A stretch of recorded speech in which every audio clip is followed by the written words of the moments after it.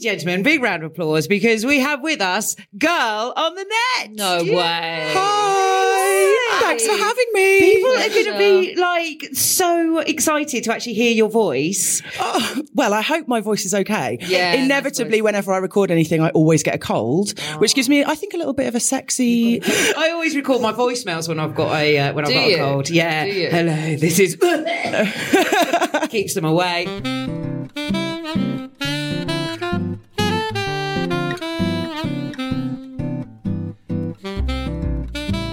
Hello and welcome to Good Sex, Bad Sex. It's a podcast from metro.co.uk. It's a bit like foreplay, but with more oral sex. Oral. That's going to really be funny when people know what we're talking about. Right now, not so much. Yeah, no one's got a clue. It works so much better written down. Didn't it? Well, not even then.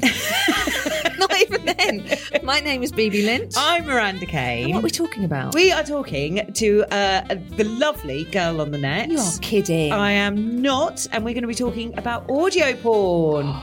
Come again? Hey! I'm Girl on the Net. I'm a sex blogger, and I'm here to tell you about the audio porn project on my blog.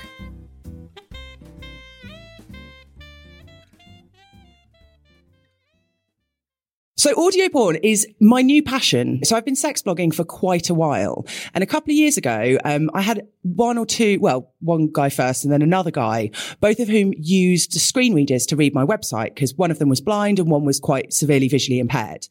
And they said the problem with using a screen reader to read erotica is that the robot voice that reads it out is not very sexy. So they both suggested, well, why don't you start recording some of your work? And I was like, yeah, do you know what? That sounds like quite a lot of fun. And I started doing it. And now suddenly it's sort of taken off. And it's like one of the most popular things on my website is this, erotic stories read aloud. So yeah, now I'm sort of diving fully into that and getting more writers on board to read their work. And just generally, I enjoy arousing people in as many ways as possible. Just to explain to us quickly what you've done, what your background is. I started blogging back in 2011. And initially it was just me sort of talking about my sexy experiences, all those stories that I would like to tell my friends in the pub, but I sort of ended up boring them a little bit too much by talking about all the different dudes that I'd shagged. So I told the internet instead, and the internet started reading them and sharing them and liking them. And I was like, right, I'm going to make this my job. Yeah. So about 2014, 15, I turned it into a full-time job. And now that's sort of what I do. I talk about shagging online. I talk about my own personal sex experiences. I talk about politics and sex and feminism and all the kind of exciting and fun things that intersect with shagging. It's interesting how audio porn started for you, but this is like a global, this is huge now, isn't it? Oh, it's massive. I've noticed, particularly in the last 6 months or so, a huge increase in not just sort of journalists wanting to talk about it and getting in touch with me about it, but also companies setting themselves up essentially just to provide platforms for people to put up their own audio porn, to share other people's audio porn. I think it's partly because podcasts are so popular. I think audio erotica and getting off to brilliant sexy stories is also becoming quite a big thing. I think the last sort of year or 6 months, it's really, really taken off. And now everyone wants in on the action. It's so intimate, isn't it? And that's why podcast hosts, my tummy's going to run, I'm so sorry, everyone. That's why podcast hosts and radio presenters really capture people. Yeah. Like people, late night shows on radio, the presenter becomes someone's friend and really helps them through bad times. There's that real connection. Yeah. So sexually as well, of course it's going to have the same impact. And it can be done anywhere, like on your commute or not that I would recommend. Oh no, fuck it. Go on. Listen to some audio porn on your commute. Why not? Start your livens it up, doesn't it? So why do you think it is especially popular? So Miranda says, you can do it kind of anywhere and it's in your own privacy. But why do you think it's especially hitting people now? The intimacy thing is definitely a thing. Like particularly because you've got headphones are much better quality these days. So it really feels like there's someone just whispering sexy things in your ear, and that's a big appeal.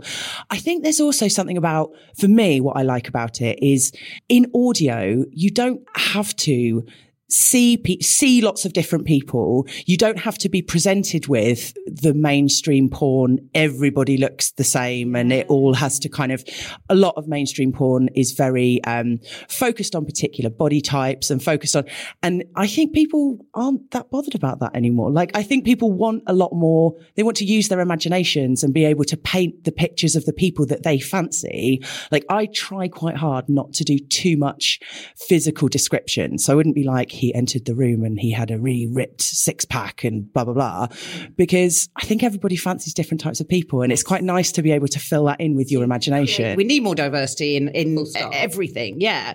So it's such a nice knowing that you don't have to, do a grotty search term on like the kind of body shape that you want to have or anything like that. And it's like, I can just make this up in my imagination. And you don't feel yourself that you're put under some kind of magnifying glass of like, I feel terrible about my body because I don't look like that person. Well, in porn. Another kind of joy of audio porn is it's kind of ethical, more feminist and more ethical, because it's not putting up unreasonable, ridiculous body images that you have to kind of stick to. I think it definitely can be done in very ethical ways. Like all porn, you could do it in a really terrible way and you could do it really unethically. There are companies out there where they're essentially trying to make money off getting other people to do it for free. And that's a sort of Pornhubby model that I would see as quite unethical. But I think, a lot of the time, sometimes the things that are most popular on my site are actually the things where, rather than saying, this person did this to that person, I'm talking specifically to you. So, and you touch me like this and you do that and your face screws up at the moment of climax. And it's that kind of putting yourself in the picture where, it's kind of always going to be ethical to fantasize about yourself, right? I guess ethical as well in terms of, whoever's doing, you really hope that whoever's doing the audio porn hasn't been coerced into it. A lot of the online porn, you don't know. Yeah. Do you know what's going on with the stars? Yeah. Using that term. Yeah. I think with online porn, there's such, one of the things I love about porn at the moment is there's just such a variety out there. And there are so many amazing independent creators kind of making a really diverse bunch of stuff, diverse in terms of the people who they're casting and also the kinks that they're doing and the topics that they're covering. And I think if people care a lot about ethical porn, which I hope they all do, the one thing I would always say is go to the creator, go and find, right, if you like this particular person or this particular scene, don't just watch it on Pornhub. Go and find the person who's creating it, see what else they're creating, pay them some money, essentially vote with your wallet and say, yes, I love this, do more of it. And that way, that at least in terms of payment, it is going to be ethical because you're paying the people who are making this stuff and you're making sure that you're saying, here's the money to do something ethically and pay people for their work. The problem with all the Pornhub models is that it's ripped from and downloaded from people who are making it. Yeah. So the people who are making it aren't getting the money. Yeah. It's the software people in Silicon Valley that are getting the money because they're downloading it. Do you worry about that happening to your material, that someone will download it and then send it out for free on Pirate Bay or anything like that? So I'm kind of less bothered about Pirate Bay when it comes to my stuff. If someone was ripping it and putting it on Pornhub, I would be livid because I think the Pornhub model itself, apart from not being ethical to performers, it's also one of those things where it's like, if you're getting something free, you are the product and you're paying for this with your data and your information and all that kind of stuff. With my stuff, because I originally started doing it to make it more accessible to people who are using screen readers, I have this thing where I always want all of my work to be available for free on my website. So I don't want to put any of it really behind a paywall. So for me, if people are downloading it on Pirate Bay, I'd rather you didn't. I'd rather you come to my site because then I can sell adverts and that's how I pay my mortgage. But I also have a Patreon. So if people download it on Pirate Bay and they like it and they go, do you know what? I'm going to come and chuck you a few quid on Patreon. I'm happy with that because for me, it's about, as long as I can make enough money to pay my bills, pay the writers who are also licensing me their work to use as audio porn as well, I'm happy. So I think I would guess that a lot of my colleagues in like the more visual porn sphere would give a very different answer and be like, don't rip my stuff off Pirate Bay, come and buy it, which is absolutely correct.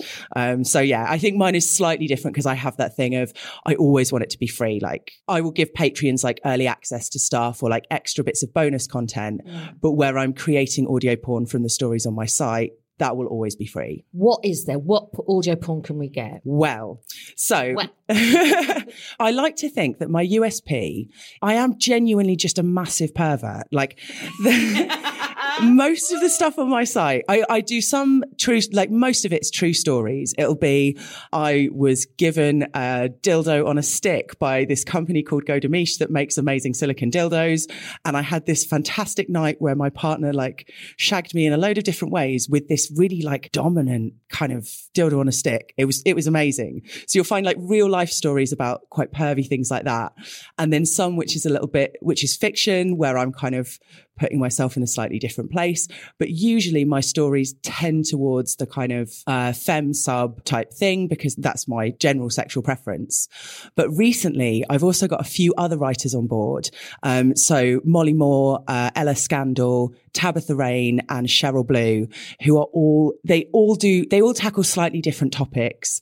Ella's very supernatural erotica. So she's written this like twisty and interesting and really cool scenarios. So one of the ones I've got live from Ella is it's written from the perspective of a ghost ship about people. So the captain and the first mate are sleeping with this wench on board the ghost ship. And it's all told from the perspective of the ship. And the way she writes is just beautiful and really, really evocative. And so there's so much stuff like that you can do with erotica on such a minimal budget, but you're evoking all these really cool and amazing scenarios. Does she have any in this ghost story one line about putting the willies up you? Hey. you need royalties for that, presumably? Quite a lot. Surprising amount. Could people then get in touch with you and say, can you write a story along the lines of, because this is what would get me off? Oh, yes. And you know what? I wouldn't necessarily always do it because sometimes I get suggestions from people and I'm just thinking, I wouldn't actually really be into that. And I think when I write, I want it to be, I want it to be something that genuinely, gives me that kick in the stomach where you're like, oh, that's really hot. Yeah. But I did so I've done a few things. I had someone on Patreon gave me this amazing challenge. He was like, okay, have you ever tried to have sex where you initiate eye contact with your partner and then you just maintain eye contact throughout the entire duration of the shag? And I was like, that sounds actually quite intimidating because that's a really intimate thing, and maintaining eye contact for a whole shag. It feels like it's going to be really difficult. Yeah. But I mentioned this to my other half and he was like, yeah, go on. I'm up for it. Let's give it a go. So we did it. And I thought it was going to be really awkward. We're both British and we're both like, oh, well, looking into each other's eyes is a bit much.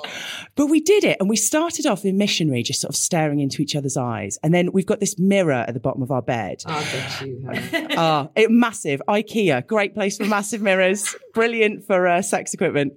But so we ended it by we were like doggy style, staring into each other's eyes in the mirror while he grabbed my hair and just banged me really hard. And I was like, this is the greatest thing I've ever done. Just that, watching him and keeping that eye contact as he came was unbelievably hot. And so I wrote that up as a story and was like, tick. I'm a blinker and I'm short-sighted. I did have to keep my glasses on. How's any of this going to work for me? I'm going to have to wear goggles. I just get easily distracted. I know you do. How's your bloke going to drive the bus when you're staring at him? It's dangerous. In every other part of my life, I can fully concentrate. When it comes to sex, I'm like, what am I going to have for lunch? Oh. Do you really? Yeah. It's when the droplet happens. Sorry, just on.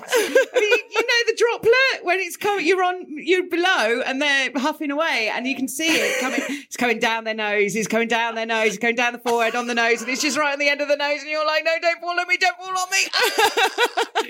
It just splats you right in the. Are you single? Yeah, I know. It's a fucking wonder why. I quite enjoyed the droplet. I was once sleeping with a bald guy in Japan in the summer when it was really, really hot. Yeah. And we had like quite a vigorous shag. And he was just, because obviously there's no hair to soak up the sweat. Yeah. So it's just dripping like rain onto my face. And I was like, for some reason, I'm finding this intensely sexy. Yeah. Ooh, he kept wanting to wipe. And I was like, no, don't wipe.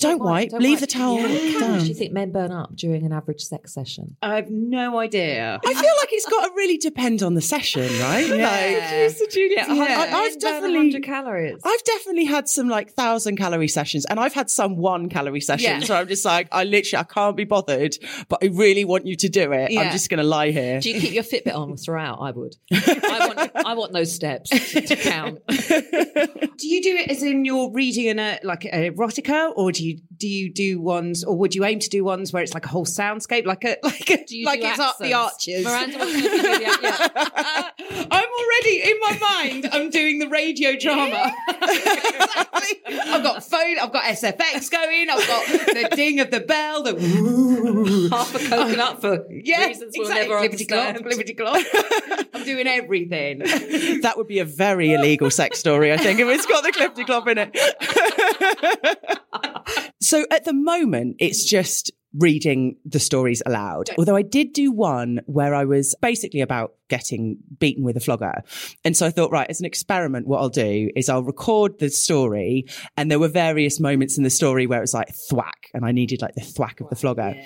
So this basically led to me standing in my home office, just with my trousers around my ankles, just sort of trying to thwack myself on the bum in front of the microphone in such a way that it was sort of side on, so all the air doesn't go into the microphone and pop it, but just enough that you can get the thwack sound.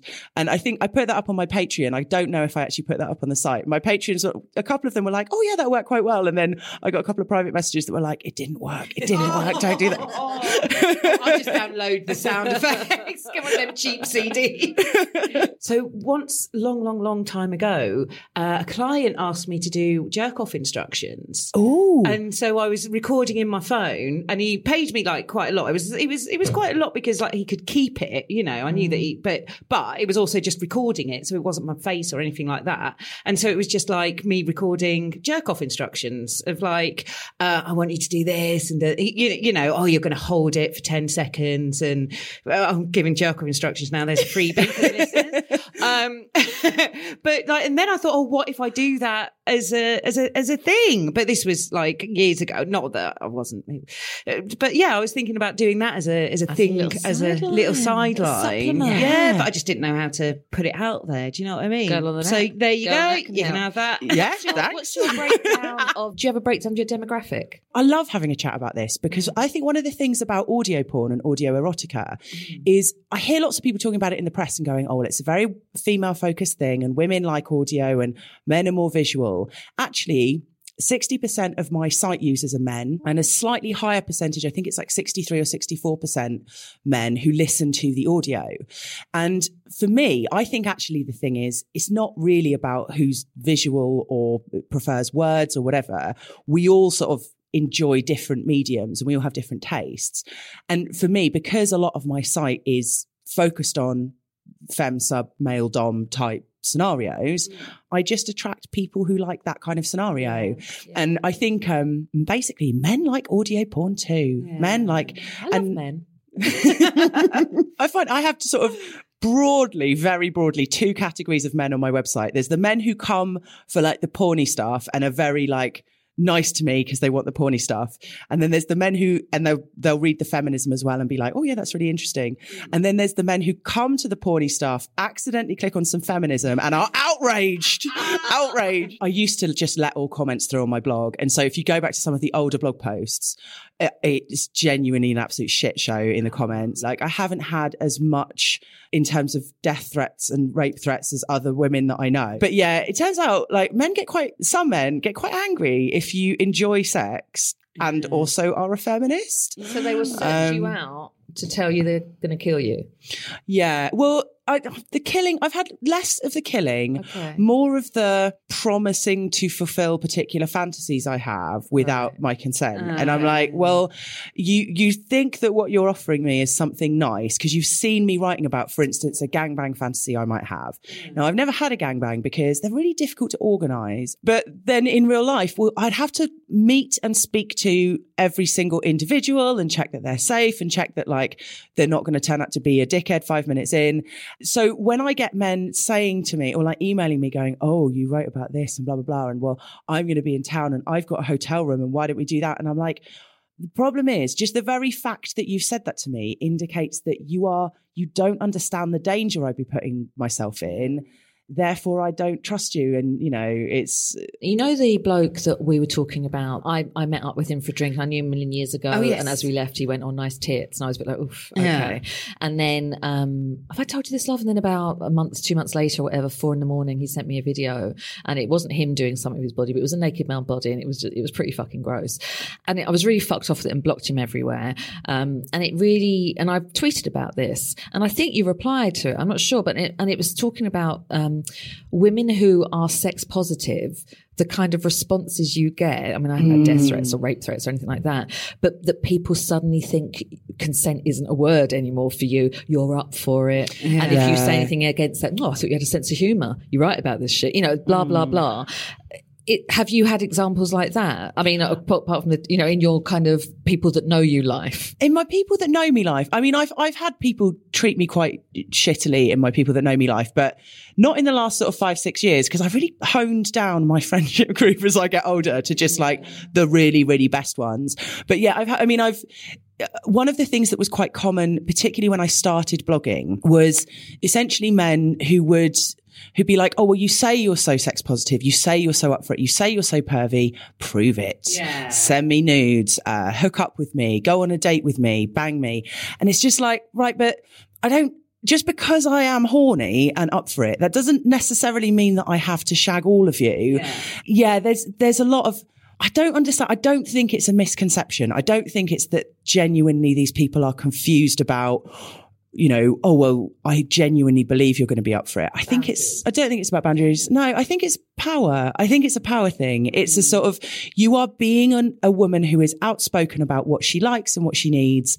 And I want to put you in your place to a certain extent. Because you're successful. She's successful with it. It's what happens. So many people like you, where you're the one with like 1 million followers. You've made a living out of doing this. And then here comes this one egg icon Twitter with his one follower. You know, he's following all the suggested people who you can follow. No followers himself. And then so when he sees you going, oh, look, here's what I do. And then it's for them. It is a power thing to say, oh, I don't believe you can do that. So prove that you can do that with me. Do you know what I mean? I find it so depressing. And do you know what was really shocking about the story, the thing that happened to me?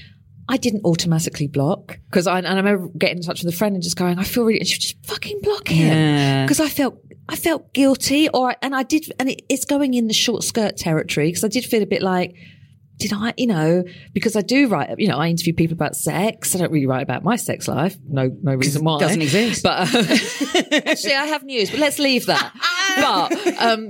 But do you know what I mean? And I took it upon myself. And then I thought, oh, well, I knew him years ago and he was a friend. And I felt bad. Oh. Yeah. I felt bad. I think there is something like we as women are encouraged to take responsibility for pretty much everything that happens in the world, not just everything that happens to us.